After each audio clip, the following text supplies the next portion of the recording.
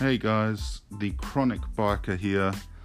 This is our first podcast ever, my first podcast I should say, and first podcast on our new channel, the Chronic Biker. So basically there was a few things that I thought would be really good for the podcast and for people out there, and I just wanted to speak about maybe my experiences with chronic pain and the world of motorcycles. So just what I'll do is the whole idea of this podcast is to turn it obviously into episodes and series, etc., where we will look at different bikes, road trips, and potentially do some vlogs and video stuff.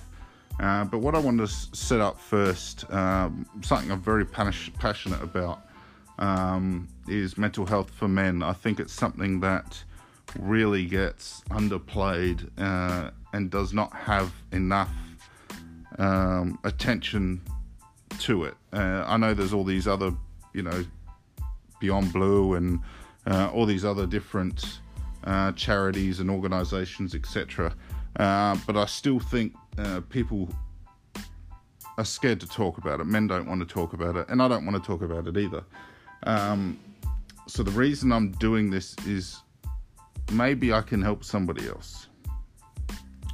Don't worry, not all the episodes are going to be about mental health and all of that.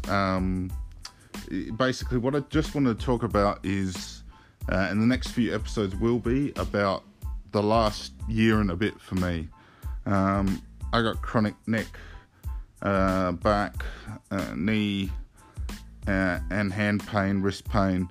The worst of it is brought on by arthritis. I'm actually quite young. I'm in my 20s, late 20s. And it has affected a lot of things, family life, and my love of riding. So first up, what I'll do is I'll give you a bit of a timeline on what's happened and how it's happened, all those sorts of things. So originally, when I was diagnosed with arthritis, as I was having a hard time riding the motorbike, picking up my daughter, and just doing things in general, where I was left in a pretty bad state afterwards. So when I say a pretty bad state, I struggle to lift anything that's sort of over about 10 kilos, and I'm not a small guy by any means, and never had an issue with it before. So, and when I say I struggle to do it, basically I'll be in severe pain afterwards, all through my neck, shoulders, back, etc., to the point that I'm in a position where I'm nauseous and potentially need to throw up. So I had to sell one of my bikes. Well, I only had one. Sold my GSXR 750, which was it's 2005 model, and I absolutely loved it. I think one of the benefits of riding, and those who are listening, who are also probably ride motorbikes as well, is the freedom that you get from riding. I don't think there's anything else like it that I've ever felt anyway. And for me, I don't think I realised how much selling that bike was going to affect me and my mental state. I think I used it a lot, de-stress, relax, do all those sorts of things. I used to do four-wheel driving and other bits and pieces. A lot of that stuff I just can't do anymore. So selling the bike was a big thing. And I started to really realise that after the first month or so that the bike was gone. So the bike was gone. I had I don't even remember how many months there was between selling that and coming across, you could say, good fortune. So maybe this is karma at work, or a higher power, or whatever you want to call it. But basically, I knew a sports bike wasn't going to be any good for me. It wasn't going to be something that I could do. I always wanted a Harley Davidson. I wanted one my whole life. My old man had one. And yeah, it's just, some people, it's just, that was my dream thing, is to have a Harley Davidson. So, one thing I sort of thought of, with all the pain, I thought maybe potentially a cruiser bike is going to be an option for me. I'd lost a lot of my hobbies I actually lost all my hobbies. And was thinking, what can I do to bring something back and to bring back a little bit of that freedom? So, I had some serious financial issues at the time. So, buying a bike was going to be hard in the first place, but I knew it was something that I sort of had to do for myself, for no other reason than to sort of lift me up a little bit and make me feel a little bit better. I was struggling to play with my daughter properly, and still am.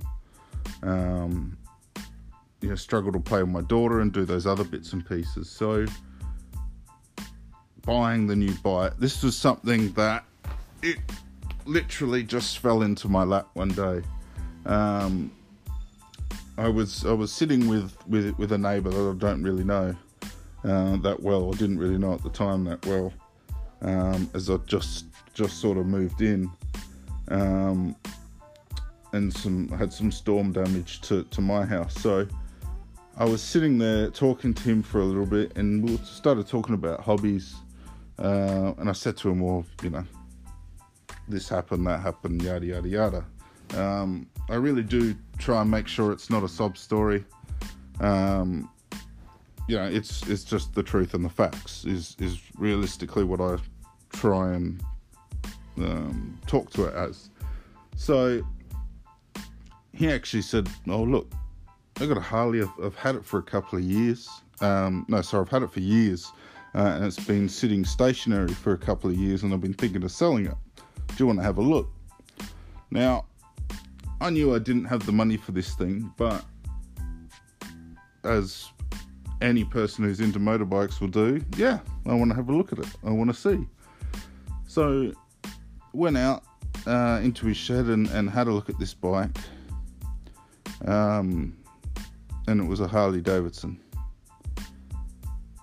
And it wasn't in the best condition, but it wasn't in the worst condition. So, headlight wasn't working, indicators weren't working. It had the wrong headlight on it, and a few other issues. Issues that would cost a bit of money to fix up. Luckily, I'm a very patient person and can sit there and wait on Gumtree for parts to come up. But anyway, we'll get into that in later episodes. So basically, what happened is I called my dad because he's interested in bikes, and I said to him, do you want to come down and have a look at this bike? Maybe you'd be interested. So my dad came down, spoke to my neighbour, and he sort of offered us a very generous price, which was sort of killing me, because if I'd had that money, I would have jumped at it. And my dad said, yep, look, cool, I'm happy to do that. Let me go grab the trailer and I'll take it home. We do most of our work at my dad's house, as he has most of the tools and other bits and pieces as well. So, and I went with Dad to go pick up the trailer, and he goes, look, this is your bike, right? I'm paying for it. Pay me back whenever. Don't pay me back, I don't care. But this is your bike. I think it's something that you need. So went and got the trailer, picked up the bike, and it was probably one of the best feelings ever. To know that I've got a bike sitting there. I've got a Harley Davidson motorcycle. I just can't explain how that made me feel at that point. It was my dream bike.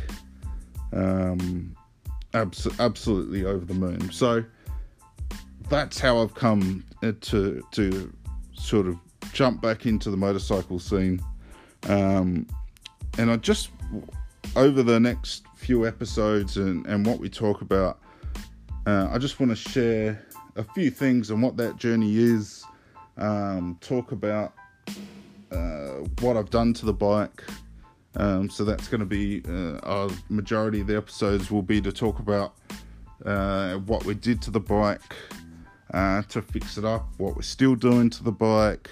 I've got a couple of road trips planned, which hopefully I'll be able to attend. My mates are happy to modify the trip to whatever I need pain-wise, if that sort of makes sense. There's only a certain distance I can go, or a certain amount of time I can actually be seated or standing before being in pain, so in too much pain. So this is the first episode. Believe me, it's not going to be a sob story. We are going to talk motorcycles mainly, but I just wanted, and I will continue to reiterate how much I think motorcycles can do for mental health as well, because I think that having the bike there has definitely helped me.